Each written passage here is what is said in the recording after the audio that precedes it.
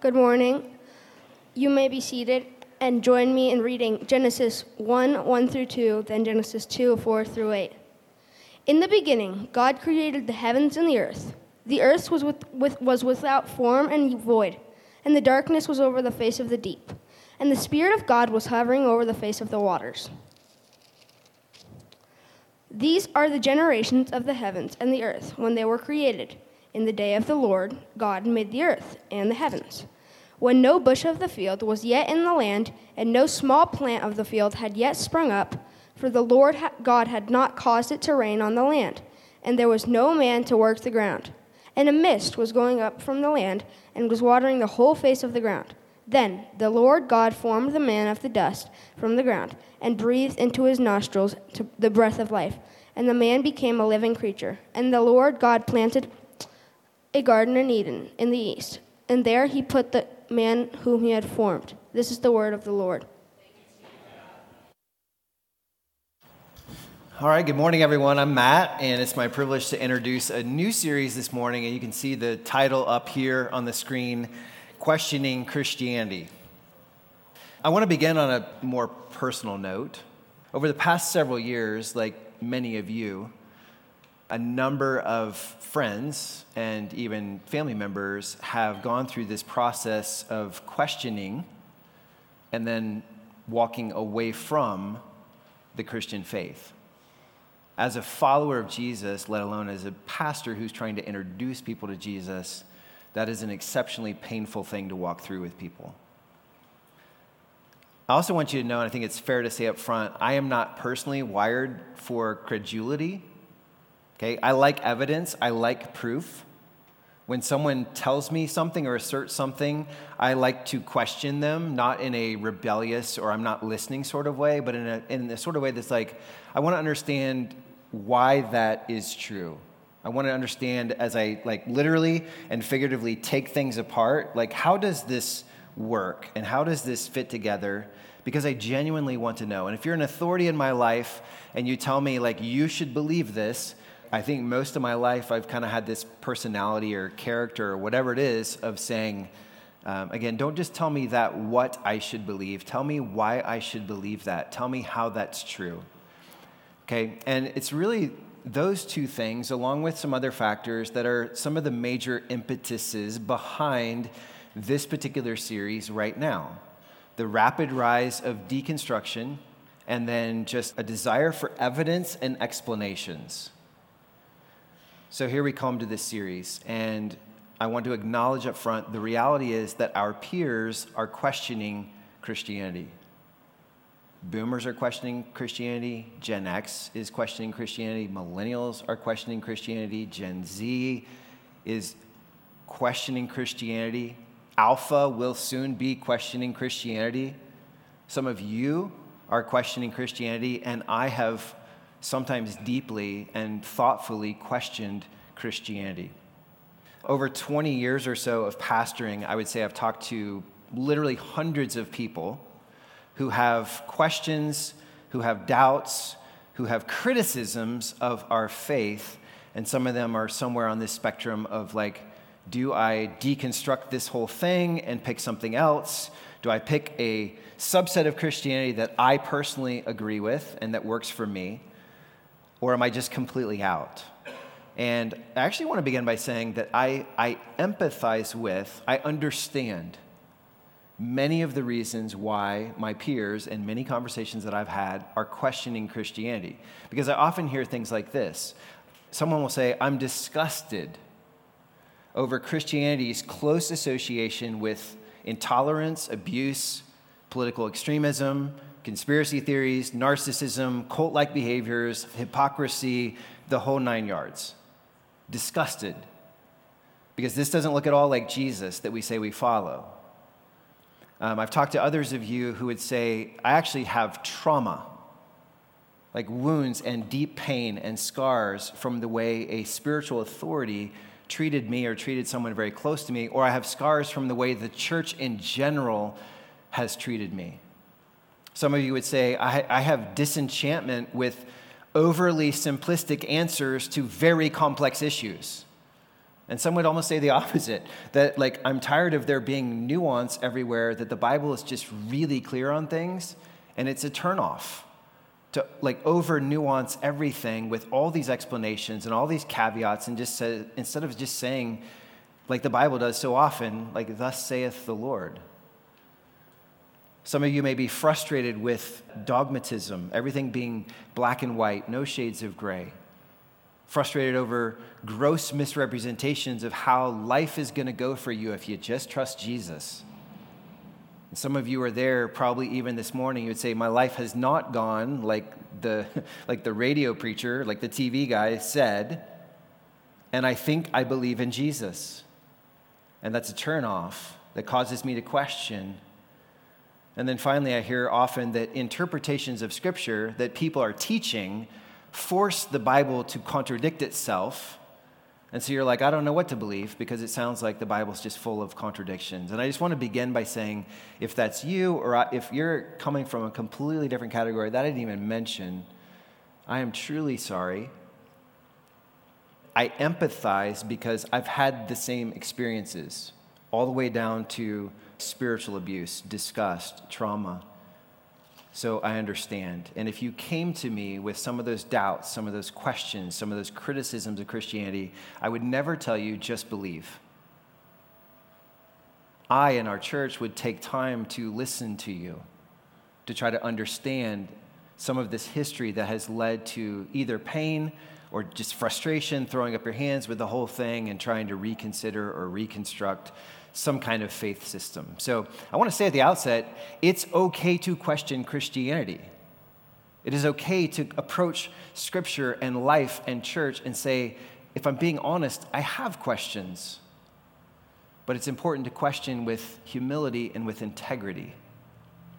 And what I mean is something like this. Over the next 6 weeks, we're going to look at 6 major questions that Christianity answers, but also that every other worldview answers. They're questions of origin, identity, purpose, morality, pain, and destiny. Or to say it a different way, where did I come from? Who am I? Why am I here? How do I decide right from wrong? Why is there so much suffering in this world?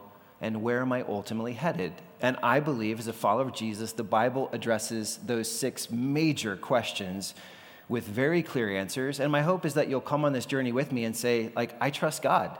And I marvel at his wisdom in how this biblical narrative answers such important questions. But if you don't accept the Bible's answers, and if you don't kind of come with me, I'm going to ask you just in the integrity of your heart to do 2 things, okay? Number 1, I'm going to ask that you recognize that everyone must answer those 6 questions. Okay, these are not Christian questions. These are human questions. Everyone has to have an answer. If it's fair and reasonable to reject the Bible, it's not fair and reasonable to not answer the questions. And I actually have a number of friends and at least a family member or 2 who have rejected the Bible's answers and have landed nowhere. And they will not discuss their own answers because they don't have their answers. I think a way to question the Bible with integrity is to say, I don't believe that because I believe this instead. And I say these are human questions because you all came from somewhere and you're going somewhere. You are someone.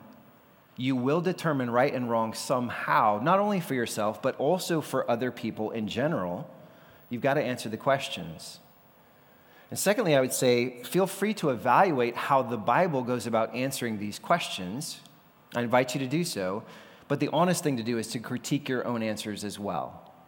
And I kind of have 2 requests here. Ask 2 things. 1, do my answers correspond to reality?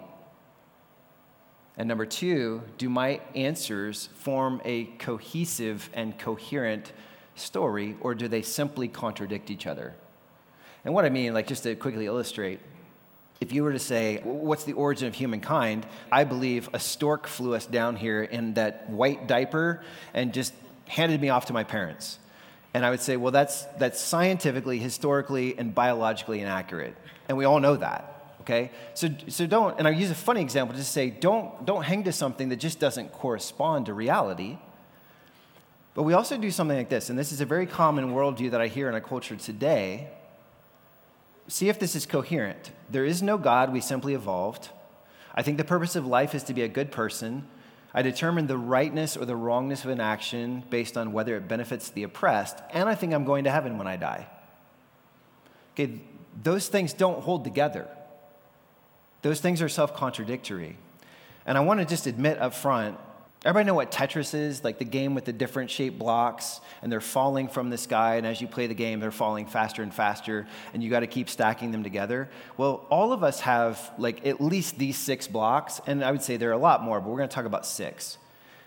And they're falling from the sky, and you've got to stack your pieces together, and they need to fit.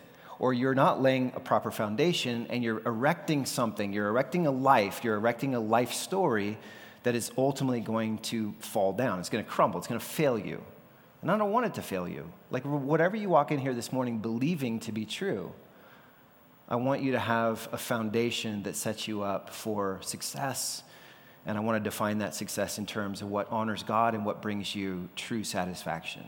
Okay, so today we begin this series. That's all introduction. Now, today we begin in a logical and chronological place. We begin at the beginning. That's why Micah read the very first verses of Scripture. We're going to answer questions like, where did I come from? How did I get here? And what is the origin, particularly of human life? And this is a great place for me to pause and say, caveat, I don't have time in this series to stand up here and present to you the dozens of theories and opinions about all of these things. But what I'll do is share a couple key or popular opinions. Okay, so I can acknowledge, for example, that there are many ancient myths about the origin of the world and the origin of human life that are animistic or polytheistic in nature. For example, like the famous Enuma Elish, which is the Babylonian story of how things came about. Marduk, the god, the chief god, kills other gods. He splits Tiamat's body in half. Half is the world and half is the sky. And then he murders this other god, and the dripping blood of that god becomes humans. Okay, we're just not going to go there because that is not a commonly held belief, and again, it doesn't correspond with reality.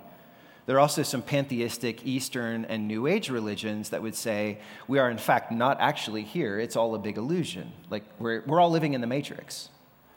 Okay, and I want to just my frame of even starting this conversation is what I think are self-evident truths, that I'm here, you're here, we are not an illusion. So where did we come from? And I'm going to unpack this with these kind of 4 parallel points. Number 1, the who or what of origin. Number 2, the how of origin. Number 3, the why of origin. And number 4, the so what of origin. So I say, number 1, the who or what of origin, because really as you look at dozens of different theories and beliefs, they boil down to 2 options, either a who or what originated us. A who, like a person, or a what, like a process, but those are the 2 ways that you can basically reduce all these different theories of how we got here. I'll begin with the process. Most people call this process evolution. And I wrote up 2 paragraphs here consolidating what some of the leading experts who believe evolution, I mean macroevolution, and it goes something like this. Billions of years ago, the only thing that existed was an infinitely dense point of pure energy. Somehow that thing flew apart. As it scattered in all directions, atoms and molecules, you've heard of this as the Big Bang, everything's emanating out from one point. We can look at, like scientists, it's really cool. Astronomically, you can look at stuff and realize our entire universe is expanding from a single point of origin. Now, eventually, some of that inorganic material, which means non-living, somehow some of it became living or organic. Somehow the basic building blocks of life started to form. Amino acids, RNA, proteins. Those proteins went on to form microbes and bacteria. DNA came about somehow. Cells were formed. Cells started figuring out how to replicate themselves and differentiate themselves. So you have a certain kind of cell for like an eye versus like a bone cell, okay? Scientists will say that probably the first multi-cell organisms were something like tiny sponges that lived in the ocean. And from those, over 800 million years, every other life form developed. So the highest life form so far in this process is us, Good for us. But theoretically, over millions of years, that'll keep going, and we will not any longer be the highest form. It's been pointed out we are 99% genetically related to chimpanzees. So I would just summarize this as you came from pond scum, and by a series of happy accidents, now you're next level monkeys. I have a lot of questions about that theory. Where did that original dense mass of pure energy come from? How did that get there? What acted on it to cause it to explode? Why did that explosion cause the potential for life instead of destroying the potential of life? How did inorganic material ever become organic material? If we are simply and nothing more than the process of unguided evolution, how is it that humans got intangible qualities like self-awareness, differentiation, ethics, and an awareness of the future? Okay. And by the way, reading a lot of secular, like even atheist scientists, they readily admit there are many, many gaps in this theory that cannot be answered by science. And they will even admit, many of them, do you know what they fill the gaps with? Faith. They simply believe, and they connect dots so they can go on in the story. I'm not making fun of you if you believe that. I'm saying that's basically a presentation of how this happened over billions of years. Then the first life forms approximately 800 million years ago, and now here we are. The Bible's explanation for the who or what of creation is a who. It's the person of God. Micah read this verse, Genesis 1:1. In the beginning, God created the heavens and the earth.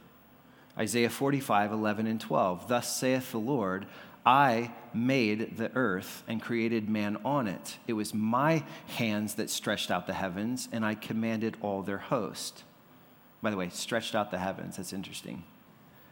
John 1 through 3. In the beginning was the Word, and the Word was with God, and the Word was God. He was in the beginning with God. All things were made through him, and without him was not anything made that was made.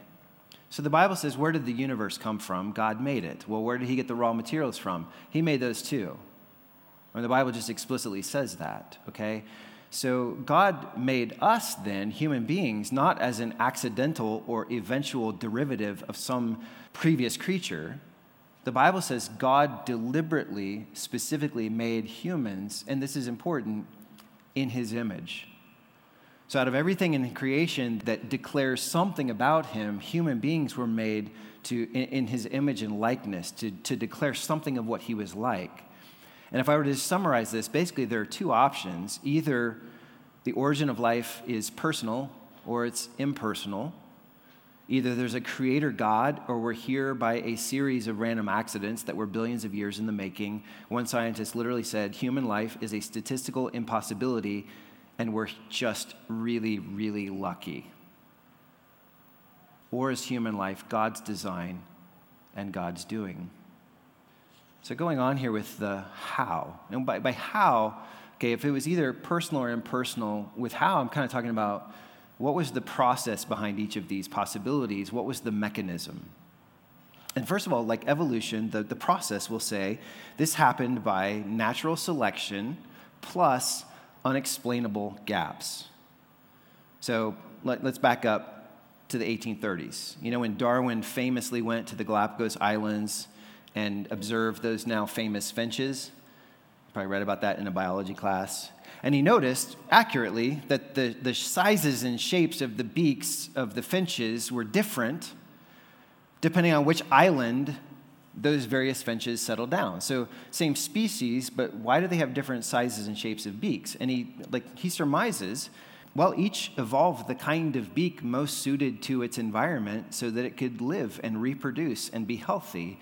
And from that microevolution, he extrapolated that all living species could have done the same thing over hundreds of millions of years and all come from an original species through the process of natural selection. If you don't know, natural selection is the idea that a positive mutation is one that promotes life and health and flourishing.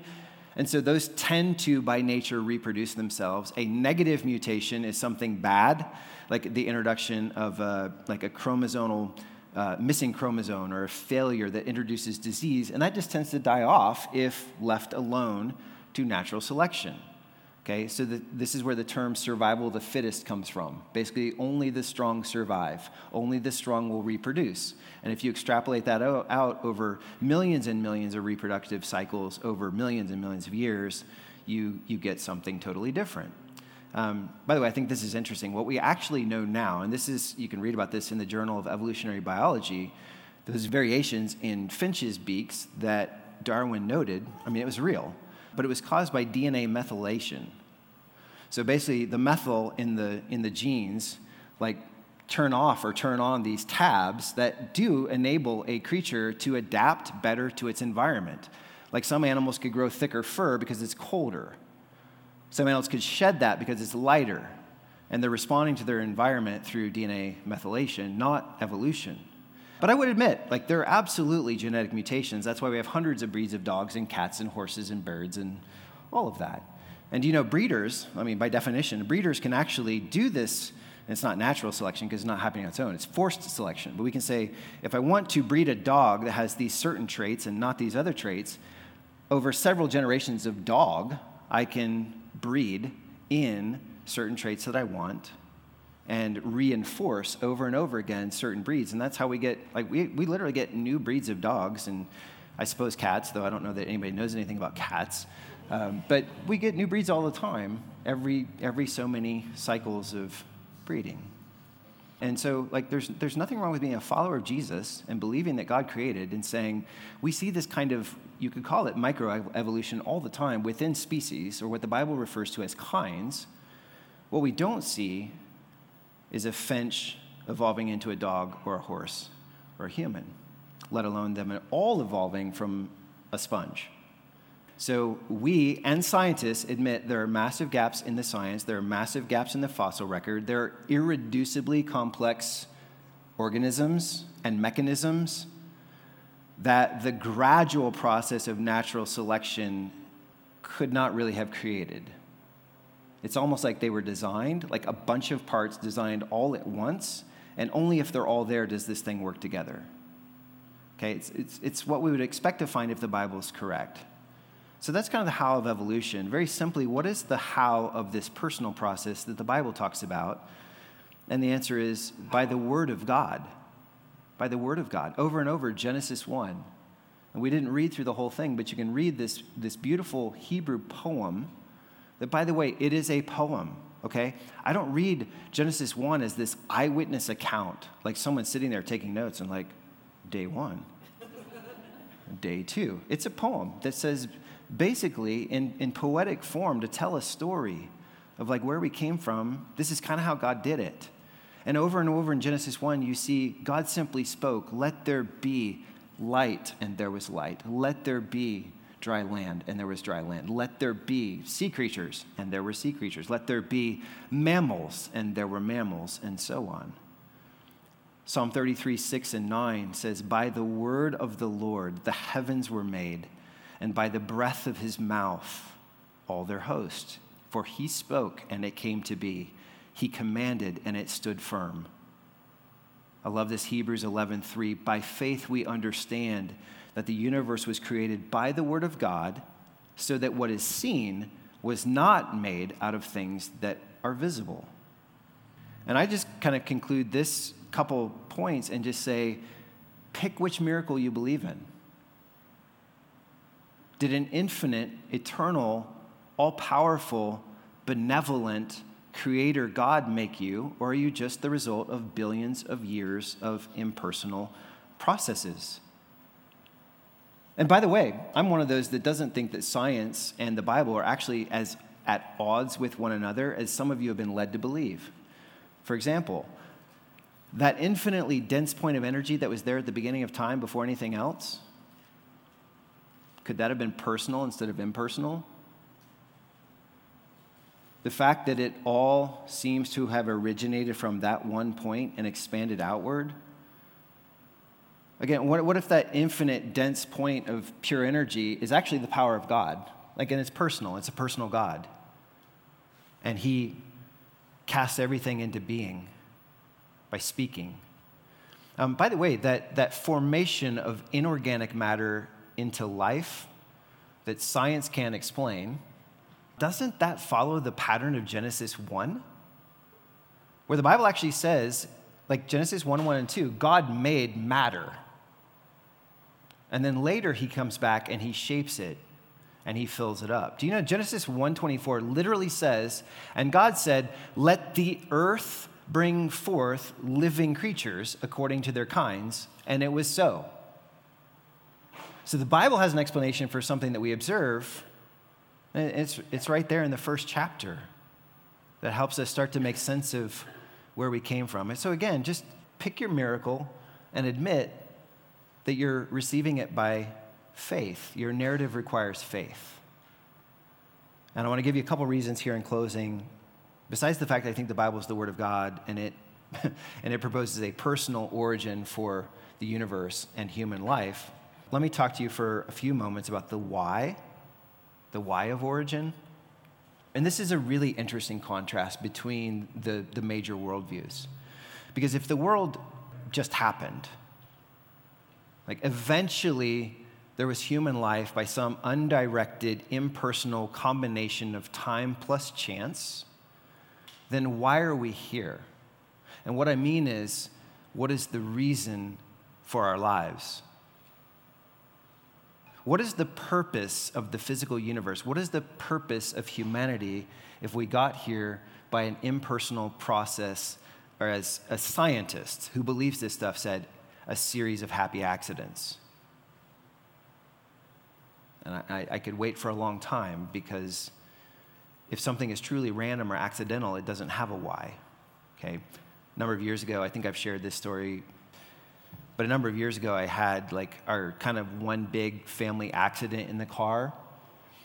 The road turned and I didn't, long story short, kind of did this Dukes of Hazzard thing off this embankment, and one of the kids from the back seat, when we landed and the dust settled, was like, did we just die? If Marty had looked over me and said, why did you do that? Well, what I would have said is, because the sun was in my eyes and I didn't see that the road turned. That's why. And she was like, no, I don't mean that kind of why. I know the sun was in your eyes. I mean, like, can you explain to me the purpose behind what you just did? The reasons. Like, what are you trying to set up and accomplish? And I would be like, there was no reason. There was no purpose. It was an accident, okay? And I'm just proposing to you that if we are here by accident, the question about the purpose for your life, the reason for being here, kind of goes away. It's hard to build a coherent, like, here's what I'm living for. Well, why that? Well, just because, okay? And I think this is where the Bible does an amazing job, because where the Bible doesn't really focus on the exact mechanisms of creation. So I'm not super freaked out about you believing a number of different things that for all of Christianity have fallen within this scope of different beliefs that are orthodox or potentially orthodox. But the Bible does say a lot about the purpose of creation. So Genesis 1, again, like the idea there is not eyewitness account, former chronology, boom, the world is 4,000 or 6,000 years old, and this is how he did it. That's not the ultimate point. But the Bible does say, here's why. God designed it. And that design and that purpose is to glorify him. Psalm 19:1, the heavens declare the glory of God, and the sky above proclaims his handiwork. Isaiah 43:7 says, you were created for God's glory. If we peek ahead at the end of this story and go to the apocalypse in Revelation 4, and we could peek into heaven, and it's like, what are we doing for all time? Well, this is the cry of praise in heaven. Worthy are you, our Lord and God, to receive glory and honor and power, for you created all things, and by your will they existed and were created. And by the way, when we look at this world, we see all kinds of evidences of what? Like God's immense power, his creativity, his beauty that just overflows. Like last night, Marty's pointing out the sunset off our back porch, and I run out and take some pictures, and just like that is amazing artistry, and I believe of God. But you go specifically to humanity and you see even more that if we're created in his image and that image is broken, that image is marred because we're sinners, we're now broken, but these vestiges of his image are still there. And you see things like love and compassion and grace and forgiveness and mercy. See, what I'm saying is our created purpose is that, number one, we display God's glory, and number two, that we delight in it. If we're like, okay, we're laying a foundation for these other 5 topics, and it's like, well, if I'm just here by some happy accident, what's the purpose of my life? And you can be like, well, I don't know, or it's whatever I choose, but I hope I choose right. How would you know you even chose right versus wrong? But if the foundation of life is what the Bible says it is, then you're like, I know who I am. I know whose I am. I know at least a major purpose for my life.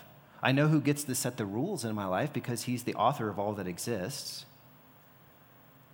See, and we're often running understanding our why because it's actually not an accident. We are designed. We are purposeful. We are the intentional creation of a God who loves us deeply. And so point 4, the kind of application, I say this, so what? Okay, and I'm going to give you 4 becauses, and I'm going to say because creation is finite, because creation is designed, because creation is good, and because creation is God's, what are some implications for our lives? Beginning with creation is finite, and everyone agrees with this. Scientists agree with this. The world as we know it has not been here forever. And at a baseline, this reminds us we are not ultimate. Like life is not all about us. Like in a Christian worldview, life is about God because he is infinite. He is eternal. He is all-powerful. He's present everywhere. He's all these things that we're not. We, by the finite of creation, are reminded like, hey, we are limited and we are dependent on our Creator. We're designed to live in dependency on God. That's not an accident. Look, many aspects of creation are marvelous, are beautiful. And I mean beautiful to like go dig in and research like geology or like meteorology or astronomy or like whatever the sciences are, or just to look at it and be like, we live in Colorado and it's like the most beautiful place on earth, like everywhere we go in the mountains. And I know why people go out there and they're like, if I didn't worship God, I would worship nature. And I'd be like, wait, don't worship nature like the paganists and the animists, because this is not Mother Earth and Father Sky. There is a Father God who made this and blessed our lives with it. It's all finite. Okay, so enjoy nature, but don't worship it. Don't let it become your greatest treasure. Creation is finite. Number 2, because creation is designed, and I'll say everywhere we look in our universe, there are very clear evidences of, and some will call it intelligent design. That is, that things didn't just randomly or haphazardly happen, as you would expect by like some process of evolution. There are laws. There are principles. There are ratios. Like the Fibonacci sequence, like go study it this week and have like the most amazing time of worship.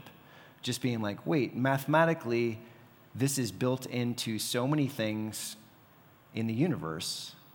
Why? Why is it that way instead of like chaos and randomness and disorder?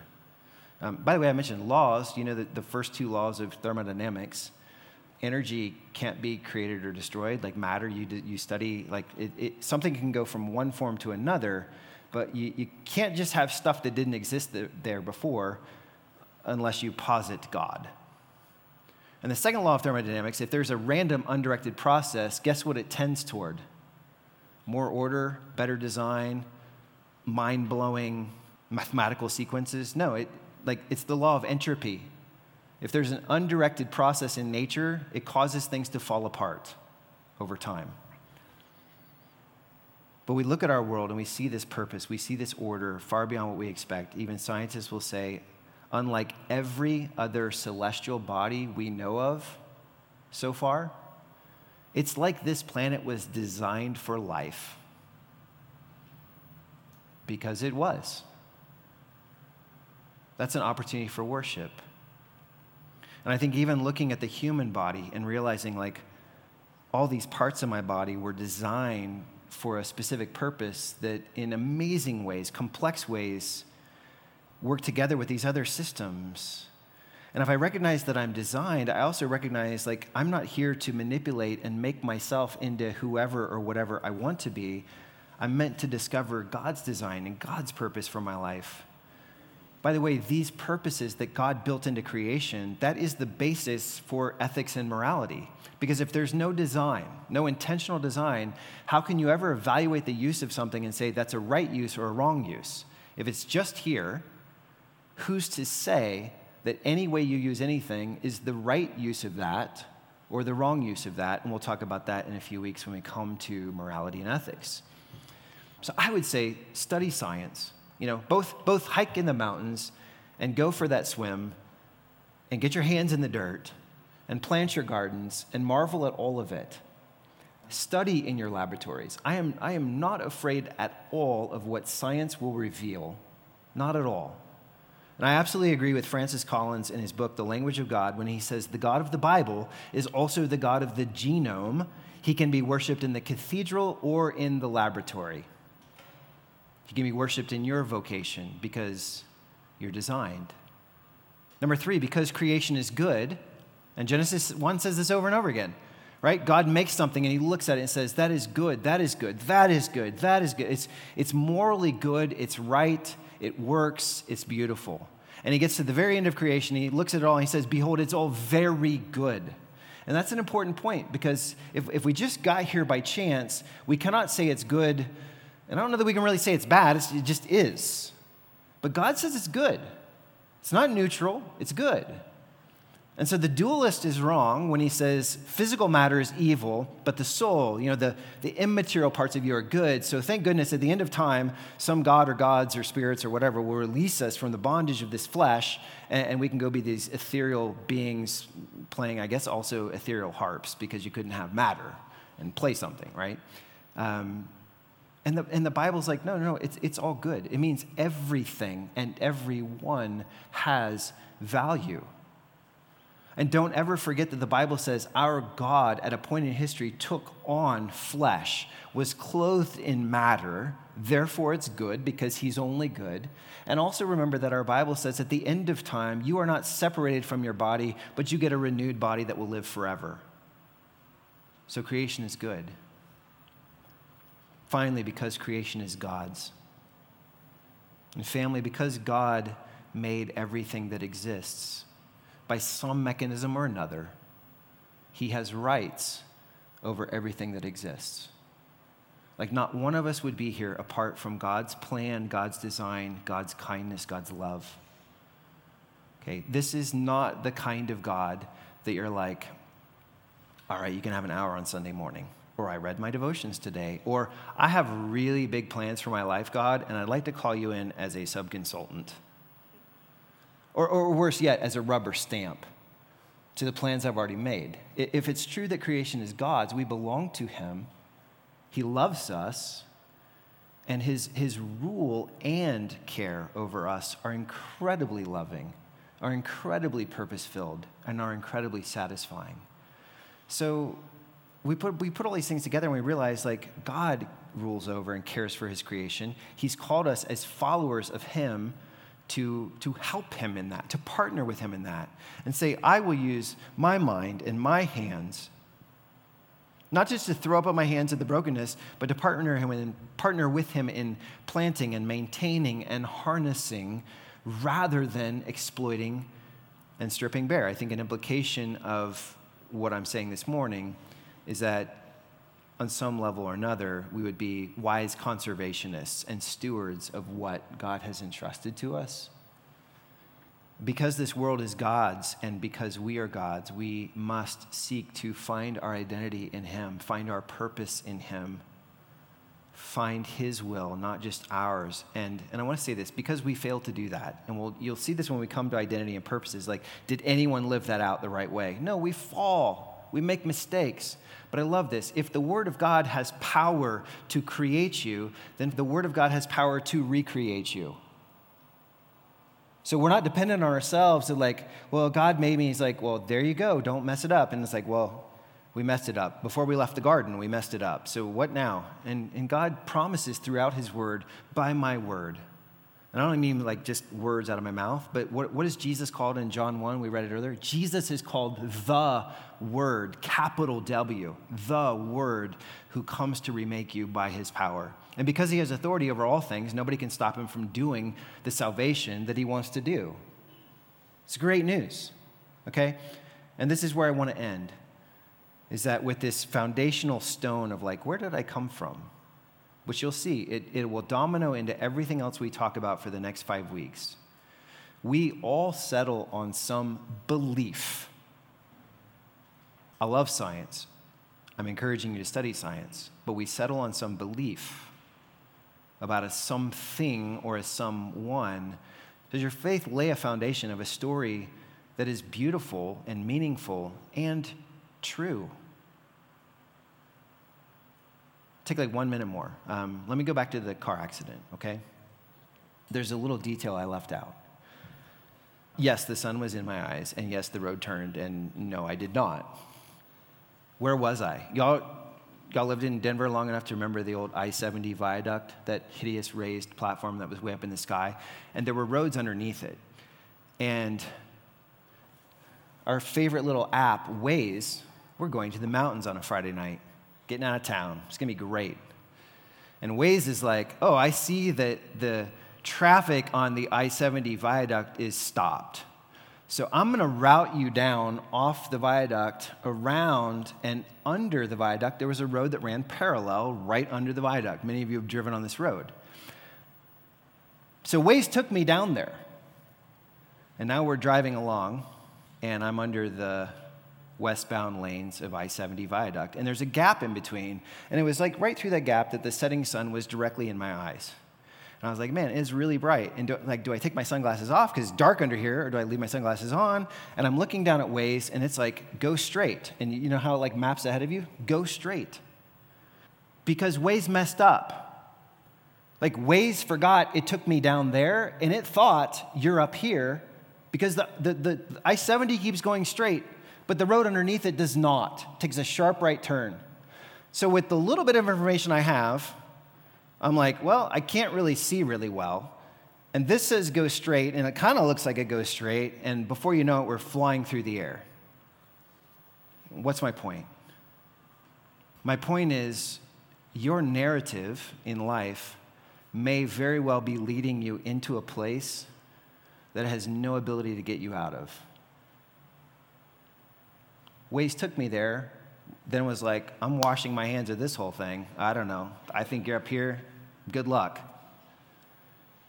If we start with origin and we get it wrong,